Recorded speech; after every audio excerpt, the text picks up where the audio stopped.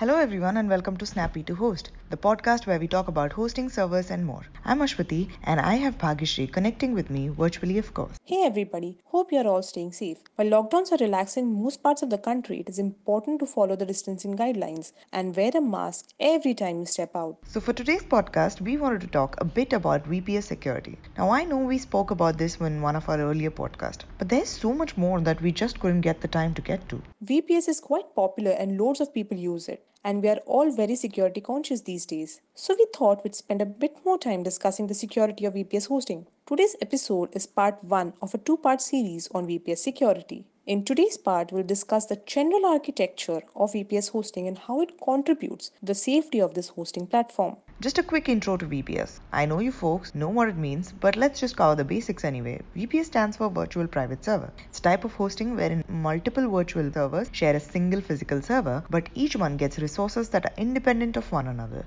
So if you choose a plan with 4 GB RAM, 2 processor cores, and some 10 GB storage, you will always have that, irrespective of whether you're using it. Those resources aren't shared. Now, this sort of setup comes with several security advantages.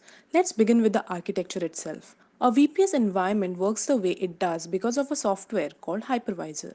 It's basically a software that bifurcates the resources of a physical server into various virtual servers, due to which each virtual server has its dedicated set of resources. It also controls how every website communicates with the main hardware itself. A hypervisor is also responsible for scheduling the process by which a website will use CPU resources or memory. Finally, it also creates a hard disk image for every website. This is crucial for overall security because once an image is converted for a website, only that website can access this image.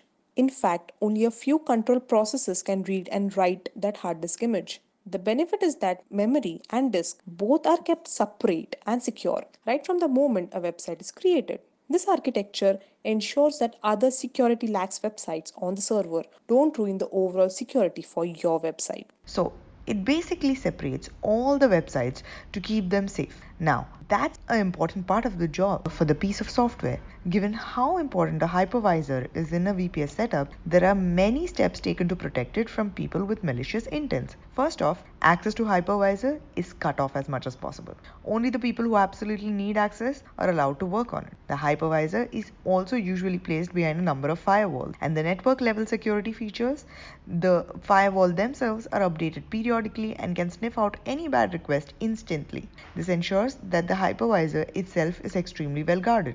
Finally, we get to the storage servers. These are the servers that house the hard disk images of your websites. These servers are holed up behind a lot of firewalls too. Access is again extremely limited.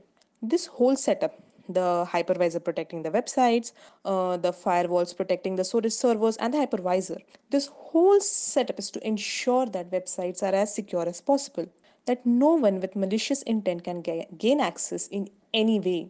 Now, of course, no system is completely perfect, and if you look hard enough, you can find a chink or two here and there. But on the whole, VPS security is as comprehensive as it can really get.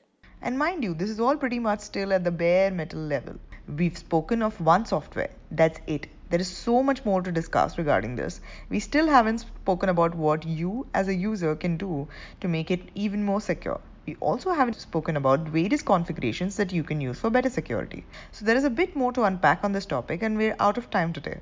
So in the second part of this series on VPS security, we'll cover more aspects. So stay tuned and check out this space for more.